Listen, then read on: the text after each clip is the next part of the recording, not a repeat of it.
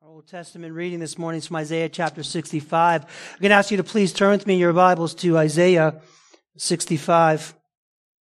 And I'm going to read the first 7 verses and then over to Romans 12. And hallelujah, we'll be finishing Romans 12. Lord willing, this week. Then next week is going to be starting a little mini-series on chapter 13. So stay tuned for that as well. Isaiah chapter 65. This is judgment on God's people who turned away from Him.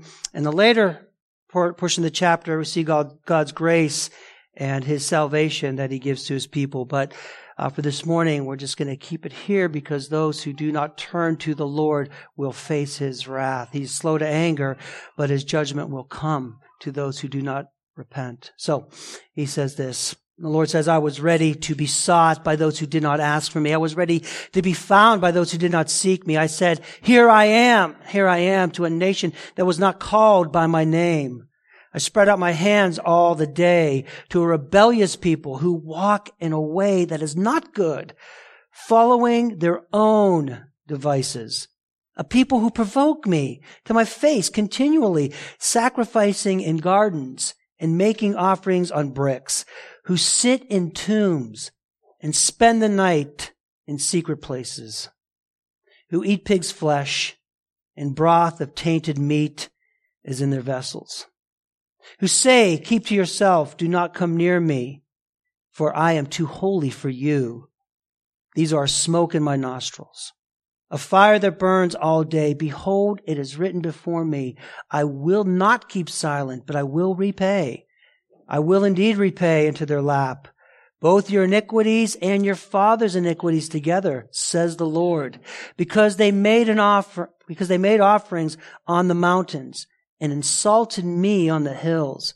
I will measure into their lap payment for their former deeds. Thus says the Lord, as the new wine is found in a cluster, and they say, do not destroy it, for there is a blessing in it. So I will do for my servant's sake, and I will not destroy them all. Amen and praise God. Now over to Romans chapter 12, beginning in verse 14. Paul says this. I'm going to go 14 and then down to 17 through the end of the chapter. Paul says this, and I want you to hear the words. He says, bless those who persecute you. Bless and do not curse them. And then down in verse 17, repay no one evil for evil, but give thought to do what is honorable in the sight of all. If possible, so far as it depends on you, live peaceably with all. Beloved, never avenge yourselves, but leave it to the wrath of God. For it is written, vengeance is mine, I will repay, says the Lord. To the contrary, if your enemy's hungry, you feed him. If he's thirsty, give him something to drink. For by doing so, you will heap burning coals on his head. Do not be overcome by evil, but overcome evil with good. Father in heaven, as we come before your word, Lord, we know that this is going to be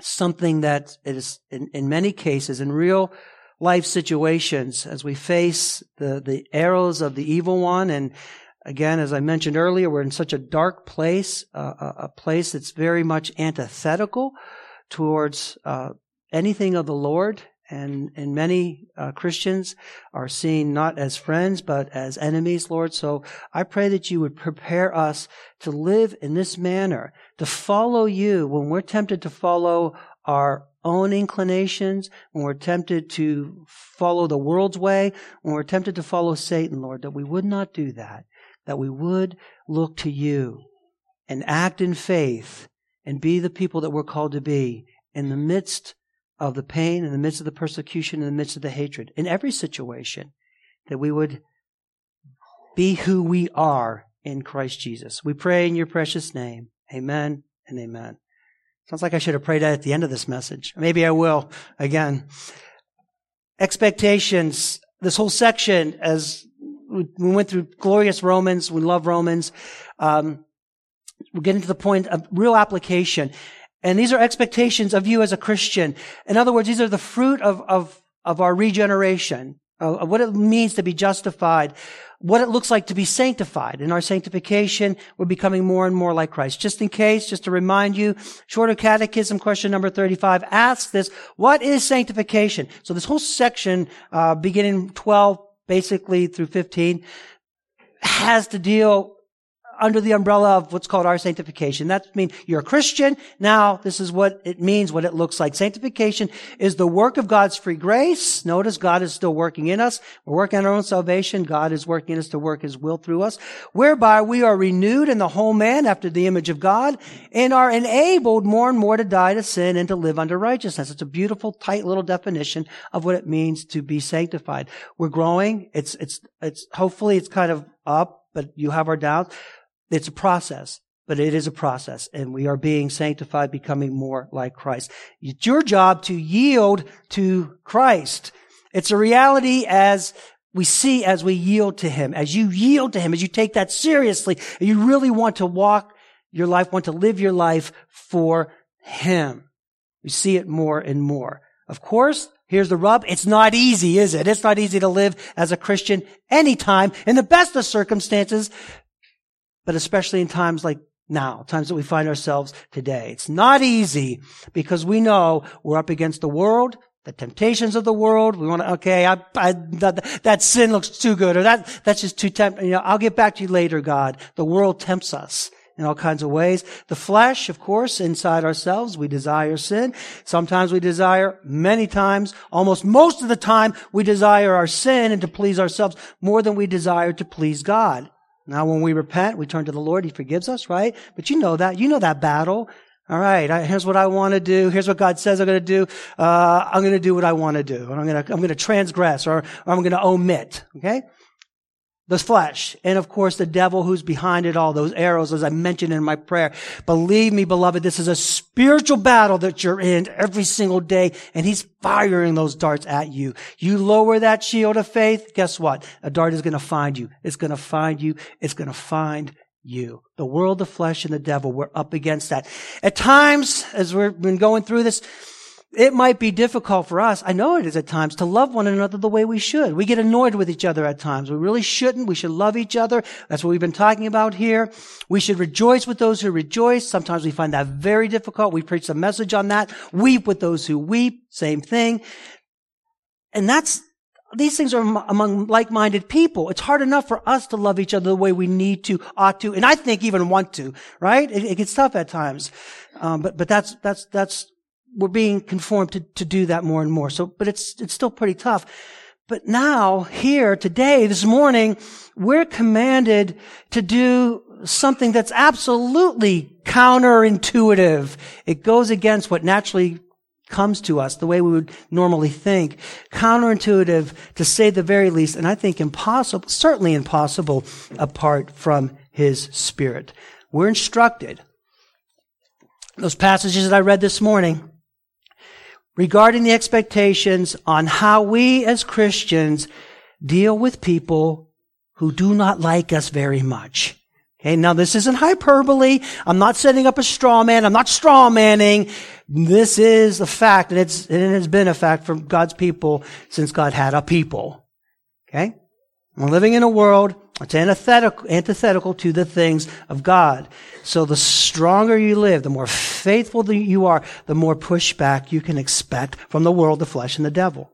Peace? It's a big deal. Understand that. The world's not going to love you because you're renewed. The world doesn't love you because you love them. I know we're very misunderstood as Christians, but they see that misunderstanding as hatred, as intolerance. That's really how we're portrayed as Christian, and it's becoming more and more and more prevalent and prominent. I'm not joking. I'm not kidding you. I'm telling you. And this is kind of a warning as well.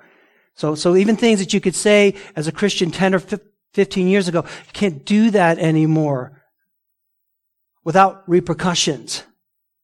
Let me tell you something, beloved. And the more serious you are, the deeper this runs. You are seen, if you're living faithfully as a Christian, you are seen by most people, to whatever degree, as intolerant, bigoted. Tell me you haven't heard this. Exclusive, foolish. You guys believe that the world was created by God? We're science now. Duh. How foolish you are. You believe in those myths, those fairy tales. Hateful, archaic, unloving, weird. They might be right there. Insane, irrational, unaccepting troublemakers. And I said insane. And that's a big deal. You need to watch out for that. You need to be really careful about that because we're coming in a day and age, and this has happened in the past, where Christians are, because of what we believe and how we view, it's so counter to where the world is right now that you're going to be seen as crazy, man. That's insane. You spank your kids? That's nuts. Who does that? You discipline them. Let me read something for you real quick. I wasn't going to do this, but I am. Here's a question. Should Christianity be considered a mental illness? Hearing voices, because God speaks to us through His Word. God told me to do it. Locking children up and constant indoctrination is not considered a healthy approach to life. See, that's how you're being characterized. And this is not, again, not straw manning. I'm telling you. It's coming. It's a question's asked of a philosopher or psychologist. I forget who this man is. A man has a PhD from Yale. Do you agree that religion is just a form of insanity? Yes, religion in all forms is 100% insane. Religion is a mythology. The only difference is that some people have chosen to believe that some myths are real, and those myths become their religion. This would be the same as believing Harry Potter is real. Mythology can illuminate the mind. Religion is the grand distraction, preventing the illumination from ever happening. Religion is a very effective form of control. The more people believe in a religion, the easier it is to manipulate them, and it goes on and on and on. So I'm telling you, we're at a time, and it's happened in the past, where Christians are looked at, you guys are insane. You need to be locked up. You need to be institutionalized for that which you believe. It's on the horizon. If you look it up, it's already coming here. That's why I just wanted to press it on that. But everything else is true as well. Why is that? Because you Christian, listen, you are standing in the way of their happiness, of their joy, of their fulfillment, of their freedom to be. So we're the troublemakers. When the Christians are going to say, no. God said you can't. God said you must not. God said, here's what you must do. Okay, so that's the message we're bringing to them. And they're just living their lives. And you were here before you were a Christian. You know that. You had your perception of Christians. Again, some of it is true, but not essentially true of true Christians. You know what I mean? When we're not being who we're called to be, then we can't be hypocritical, or we can't be like that. But that's not who we are in Christ. But they see they're living their lives. They have their own worldview, their own ethic, their own morality, and you come along with your gospel. You're what? You're telling me what? Sinner? Repent? Hell? What? Unless I believe in Jesus? Do you see that? Do you see that perspective? We stand before the magistrate and we tell them that they will answer to God, that they're under His authority. How much do you think that they like that if they hate God? They're not going to like it. See, this is where we are today. Eventually, especially given certain cultural conditions, and those cultural conditions are ripe. I'm warning you and I'm telling you. It's not a secret. It's not a mystery. All you have to do is just pay attention a little bit and you're seeing this. We're under cultural conditions. Little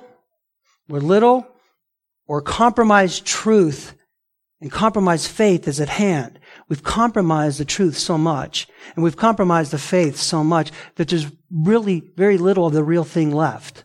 Right? That is so right. Everybody's just playing these little games, or little Christian games in a little Christian community, like kind of pie in our own little world. They're not equipped to face the real world. They're not equipped to face what's going on before us. And we're not going to do that. Or we're, at least many churches, God's churches, not going to do that. Amen. And praise God. We must. Right? When God lifts His restraints, when the restraints have been lifted, we talked about this way back in Romans 1, there will be little tolerance for you. Are you ready? Do you understand that?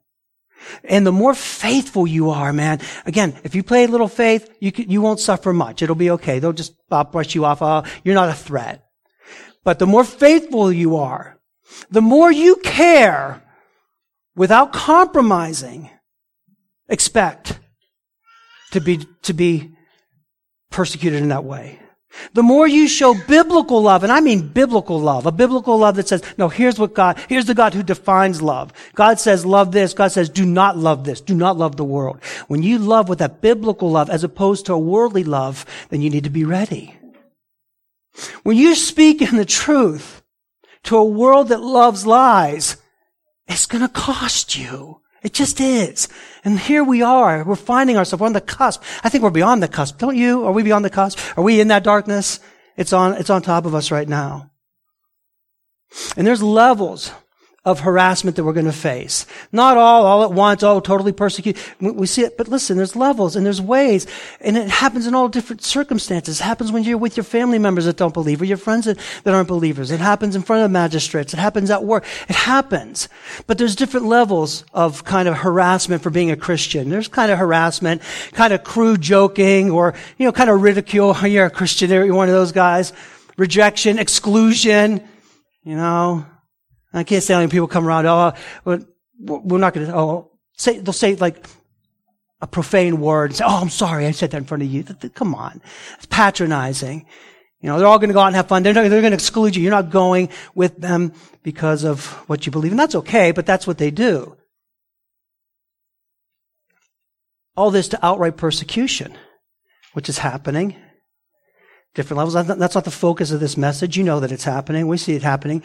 It's gaining steam in this country, in North America, throughout the Western world, certainly, and like always in other parts of the world.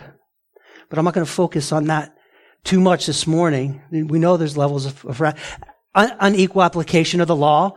So if you're standing in front of an abortion clinic and you get busted, how many years in prison do you get sentenced? Somebody tell me. How many years did they get sentenced? 11. 11 years for saying, no, we don't want you to go in here. But then you can see dudes beating up a cop mercilessly. Oh, see you later. Okay, see, that's the world we're living in today. That's what's happening. That's just a small current example. And what's coming to us as Christian. But here's what I want you to remember. See, we haven't even got to the text yet. Here's what I want you to remember.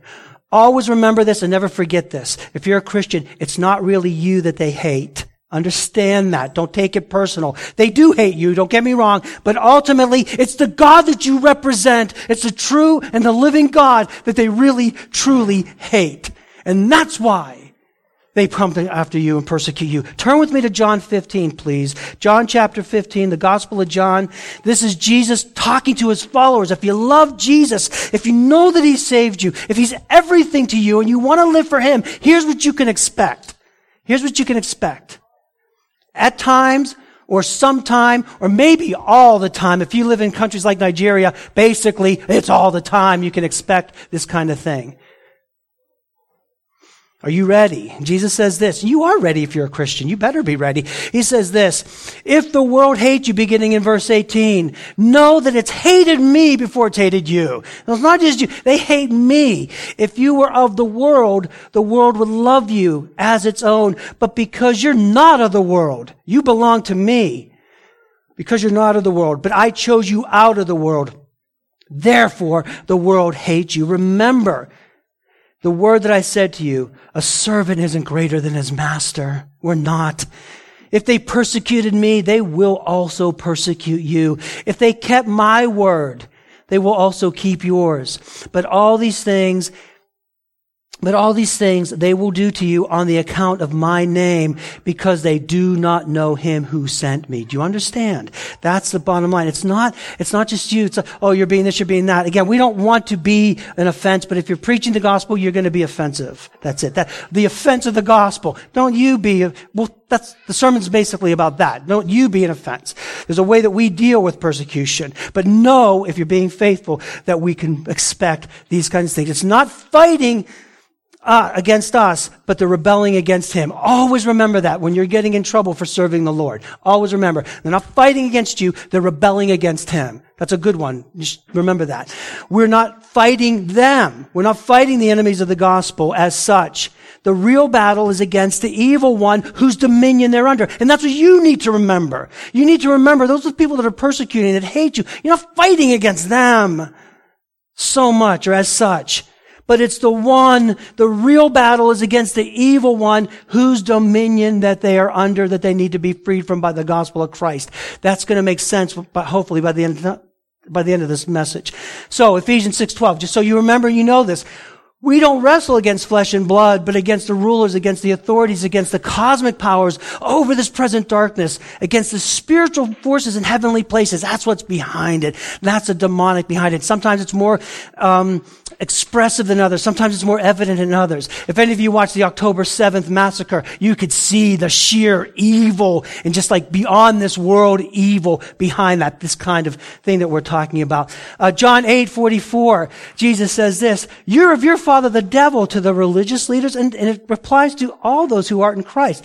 "You're of your father the devil, and your will is to do your father's desires." He was a murderer from the beginning. He doesn't stand in the truth because there's no truth in him.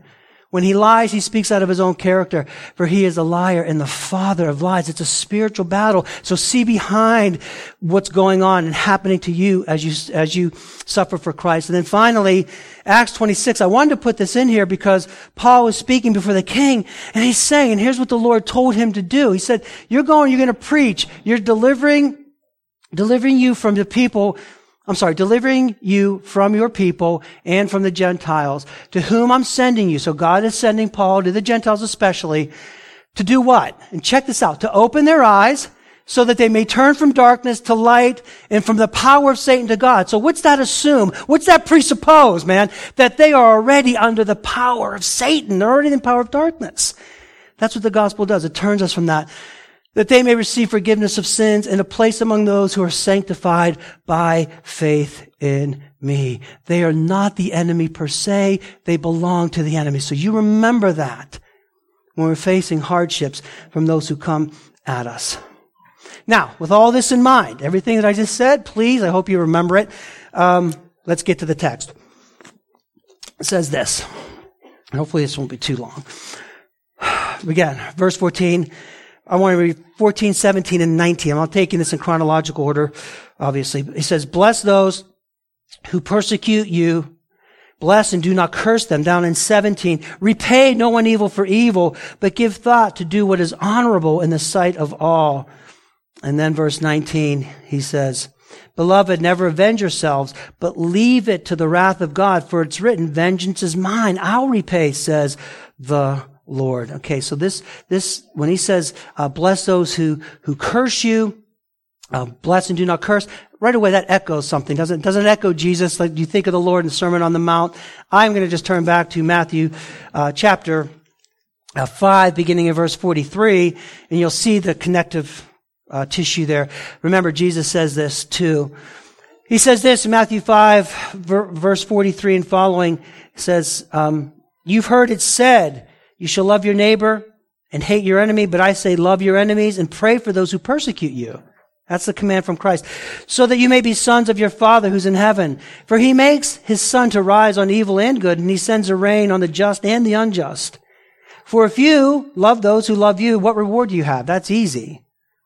"Don't even the tax collectors do the same? And if you greet only your brothers, what more are you doing than others? Do not even the Gentiles do the same? You therefore must be perfect as your heavenly Father is perfect." So when he says, bless those who persecute you, bless them and do not curse, what are we to do?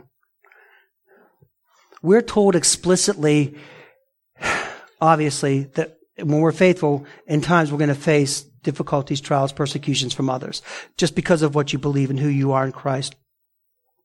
That's just fact, obviously. We're taught to expect this. 1 Peter, right? We're taught to expect it. Peter says this, "Beloved, don't be surprised.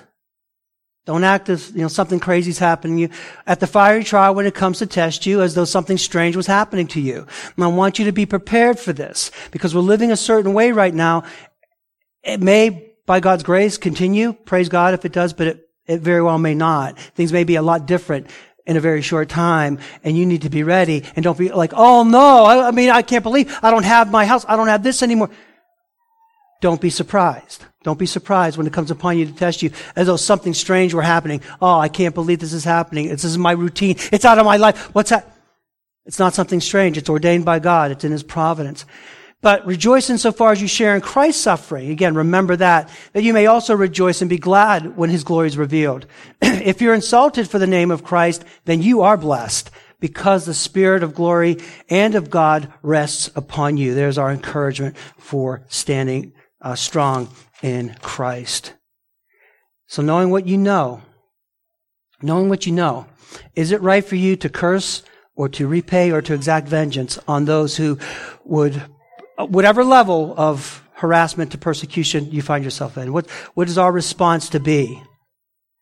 Now listen, you could curse out your persecutor, and that's kind of the temptation. That's the flesh. That's the world's way, that visceral reaction. You're doing wrong to me. I've done nothing wrong. All I've said is the truth. And I even love you, and I'm being punished for that. I'm being rejected because of that. How dare you do it? So there's a kind of, wanting to just kind of repay them or curse them, be visceral. But understand this. When he says, bless and do not curse them, we already know that those people are under a curse already. And that's what you have to keep in mind. Everything I've been saying to this point, you remember that. When it's going to be so hard to remember, when you don't want to remember because what they're doing to you or what they're doing to somebody you love. But you remember that they're under a curse already. The same curse that you were under. The same curse that I was under the curse of the law, separated from Christ. Galatians 3:10 tells us, for all who rely on the works of the law are under a curse, for it is written, cursed is everyone who does not abide by all things written in the book of the law and to do them. Remember that. You can curse them or you can bless them. And that's hard to do. Again, depending on the level of maturity in Christ, it's hard to do. And when he says bless them, it's not this silly, oh, I bless you, and they've hurt you. Oh, I bless you.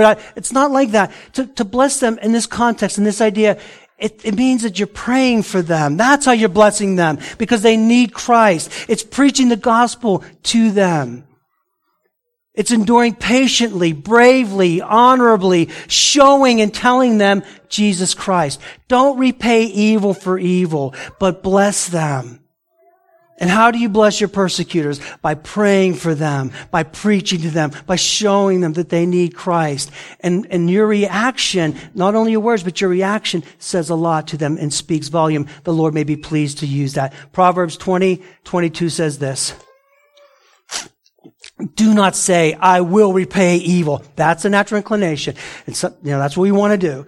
Wait for the Lord. He will deliver you. 1 Thessalonians 5:15.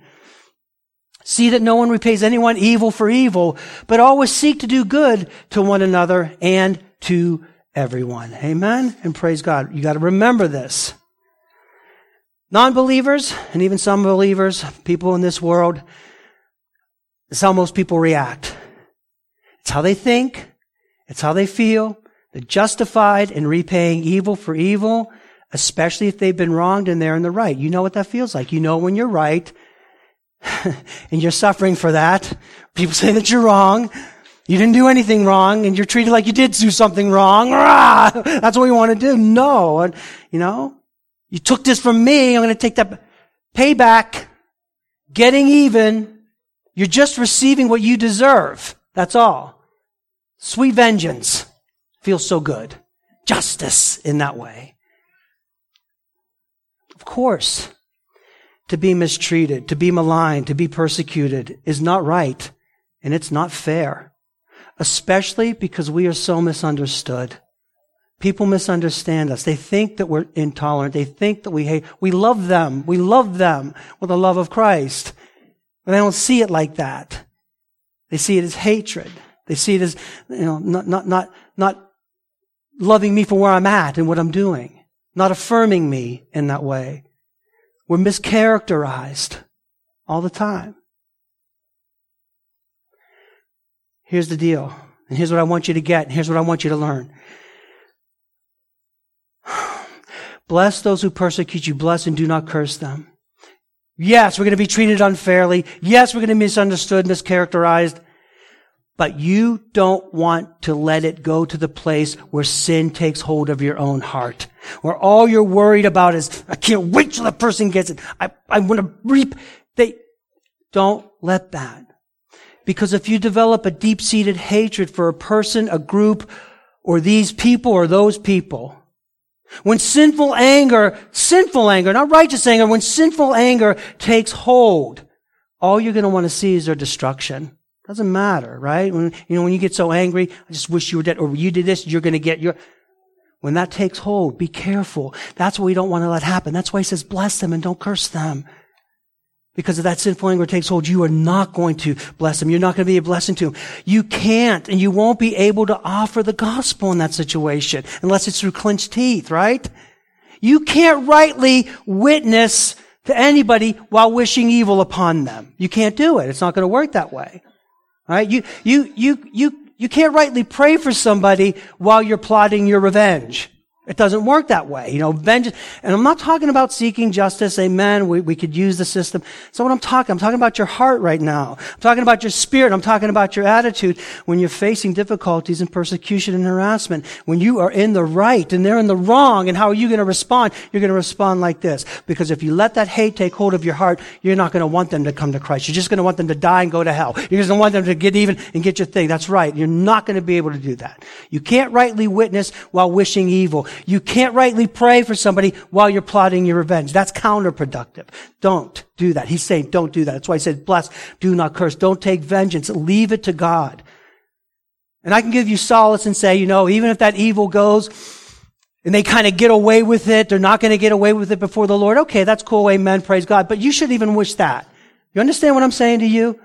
What if people wish that upon you when you did evil before you were a Christian and say, okay, you're going to get yours before God and I can't wait for that day. Watch out for that. Yeah, they're going to answer to the Lord, but don't you pray that before it comes to that they would repent and believe on the Lord Jesus Christ. We know that they will stand before God. We know that they'll give account and they'll receive their due if they don't repent. But you shouldn't delight in that. You shouldn't be rubbing your hands. Oh, you're going to get yours. You should hope that they repent before they get theirs before the Lord, just like he gave you repentance. We leave vengeance to God. We pray for even our worst enemies, that they would not have to be subject to his wrath. You understand? That's a big deal.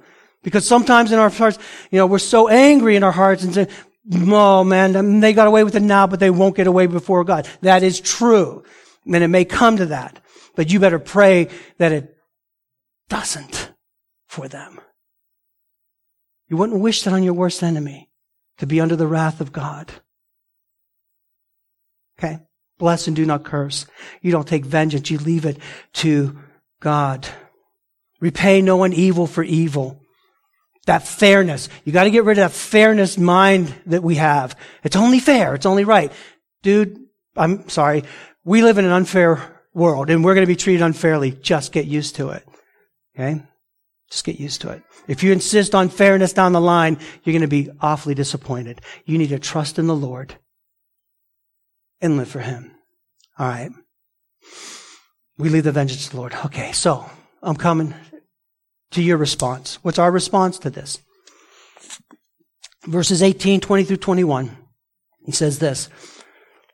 All right. If possible, so far as it depends on you, live peaceably with all. And then down to 20. To the contrary, if your enemy's hungry, you feed him. If he's thirsty, you give him something to drink. For by doing so, you will heap burning coals on his head. Don't be overcome by evil, but overcome evil with good. All right, so he says, insofar as it depends on you, live in peace with all people. That's a wise problem. This is what this means. Now listen, it means this. Well, first of all, it doesn't mean that you ignore or merely pretend that there's no problem or sin. I can't stand when people do that. Okay? I'm going to live in peace. Love covers a multitude of sins. And that's true, but we don't pretend that there's nothing wrong if we're not dealing with it biblically, because it's just going to build up in our hearts and lives, and there'll be a resentment in your heart anyway. Maybe not outwardly because you're going to act like everything's cool, but it's really not because your heart's still resentful. You know what I'm saying? I know you do. I know you understand it. So it doesn't ignore or pretend that there's no problem. That's not what it means to be at peace insofar as it depends on you. It doesn't placate or cower. It doesn't do that either. Like, I'm just going to, okay, honey, just don't be mad at me and kind of keep everything okay. And that's not what that means either, insofar as it depends on you. That's just cowardice. It's not facing it. I hope you do. And it especially doesn't mean this. It doesn't mean When he says to live insofar as possible as it depends on you, live peaceably with all people, it does not mean that you, Christian, compromise your beliefs, your faith. It doesn't mean that you affirm, embrace, or go against what is right to preserve a relationship or to avoid consequences. That could be a sermon in and of itself. You don't do that. That's not what it means to say be at peace because, well, if I approach this, then my relationship might go and I want to keep this. No. I don't want to get this person mad. No. We don't do that. Or to avoid consequences. Well, I'm not going to bring this up because this will happen. And that's not what that means. It does mean that we acknowledge the problem, the issue, and we deal with it biblically. It does mean that we speak boldly the truth in love. That's what it means. But it especially means this, that you be careful, insofar as it depends on you, that you be careful, that you do not purposely provoke another to anger. You understand that? If you can, love covers a multitude of sin and truly put it away from you, amen, praise God for that. But don't you dare go on and purposely provoke another to anger by the things that you do, by the things that you say. That's what that means. Insofar as it depends on you. All right, I know I could say something that's going to push your buttons, and I know I'm in the right, but I'm not going to do that. Right? And to keep the peace in that way, or approach it in a biblical way. Okay? Careful not to purposely provoke, but do all you can to speak wisely. At some level, you understand why. Proverbs 15:12, or 15:1-2. A soft answer turns away wrath, but a harsh word stirs up anger. The tongue of the wise commends knowledge. The mouth of the fools pour out folly. So a soft answer turns away wrath. Doesn't mean you don't answer, but you answer in a biblically loving way. And so far as it depends on you. And you have that opportunity, how you're going to respond to somebody. You're going to respond, right, by the world, but in the flesh, or you're going to respond in the spirit in that way. That goes for everybody, including those who are against us. Now, finally, verse 20, and I know it's taken from Proverbs 25, so this is nothing new. It's not new with Paul. This is who God's people have always been expected to be this way. But this is extraordinarily profound, what I'm about to say, like what's being taught here. And this shows that you can't do it on your own strength. Because it's one thing, isn't it, to pray for people that don't love you. I'm going to pray for that person. It's one thing to endure. I'm not going to respond in a way that's not going to get even with them. It's something to even try to live peaceably among them as much as you can. But the one thing that we don't want to do when we're under persecution, when we're being wronged for being right, where things are being taken away from us, where our freedoms are gone, where our family's being hurt, where personally we're suffering. The last thing that we really want to do is extend grace and mercy. But that's what that teaches. That's exactly what Paul said. When he says, to the contrary, if your enemy is hungry, you feed him. I can't. You have to be a Christian to be able to do this. If he's thirsty, you give him something to drink. For then you will heap burning coals on his head. Don't be overcome by evil, which is easy to do. I'm going to get it. But overcome evil with good. That's obedience to Christ, who we're called to be. This is part of that. This is how we overcome evil. When he says hot coals, that way you're pouring hot coals on their head. I want you to understand something. It's not trying to make a person feel guilty for what they've done to you. If they're nasty, then you respond in an unexpected way that, wow, I feel guilty in that way. You're not trying to appeal to their emotions. That's not our goal. It might happen, but that's not why we do that. It's not the idea or the saying, no matter how bad you treat me, I'm still going to love you. I'm still going to love you because that's what I am, a Christian. Christians keep loving people. Meanwhile, inside you're hating on them. That's not that. You know what I'm saying? I'm supposed to love you. I'm a Christian. Oh, I wish you were dead. That's not that. That's okay. The hot coals is so profound Because listen, man, you're not trying to win them to Christ. That's not, if it does, amen and praise God. But what it means is that you are aware. It's being aware of the mercy and of the grace that you received when you were still a sinner against God. And it means that you still see, no matter how awful you're being treated, no matter how bad and how wicked they are, you still see their deepest and desperate need for Jesus Christ, no matter how they treat you. Perhaps God will use this, but it's not a guarantee. It's not a guarantee. But it might be a means. Do you understand? I'm going to close with an illustration of this. This is going to be especially pertinent for those who go down to the abortion clinic, mill. You know what it's like? You're down there for 3 hours. And you see women going in, not listening to your pleas. But what's hard as well is you have the escorts there. There are escorts. If you haven't been down there, especially on Saturdays, if a woman's going to get an abortion, there'll be people with the things on, the reflector. What are they? The orange vests. Yeah.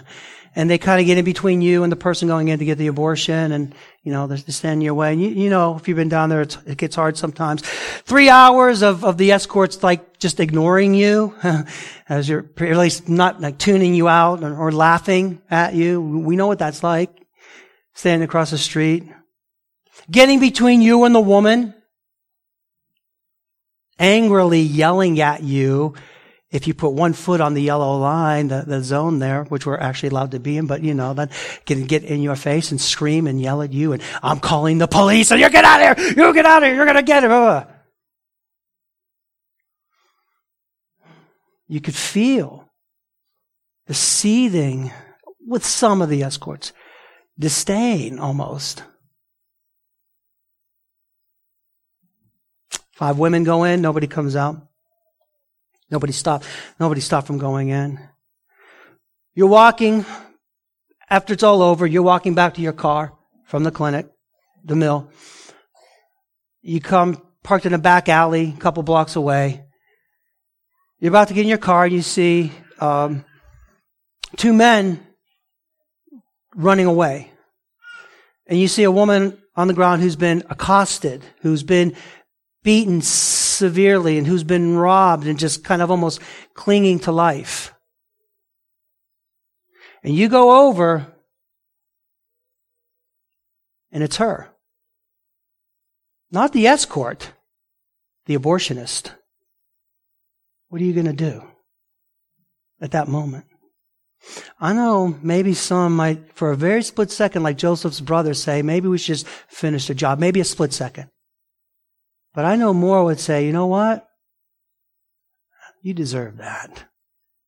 You deserve that. All the life that you take, 10 women who went into your clinic, not one came out with a baby. I'm just going to walk away. I'm going to leave you because that's what you deserve. What you going to do? If your enemy is hungry, feed him. If he's thirsty, give him something to drink. For by doing so, you will heap burning coals on his head. Do not be overcome by evil, but overcome evil by good.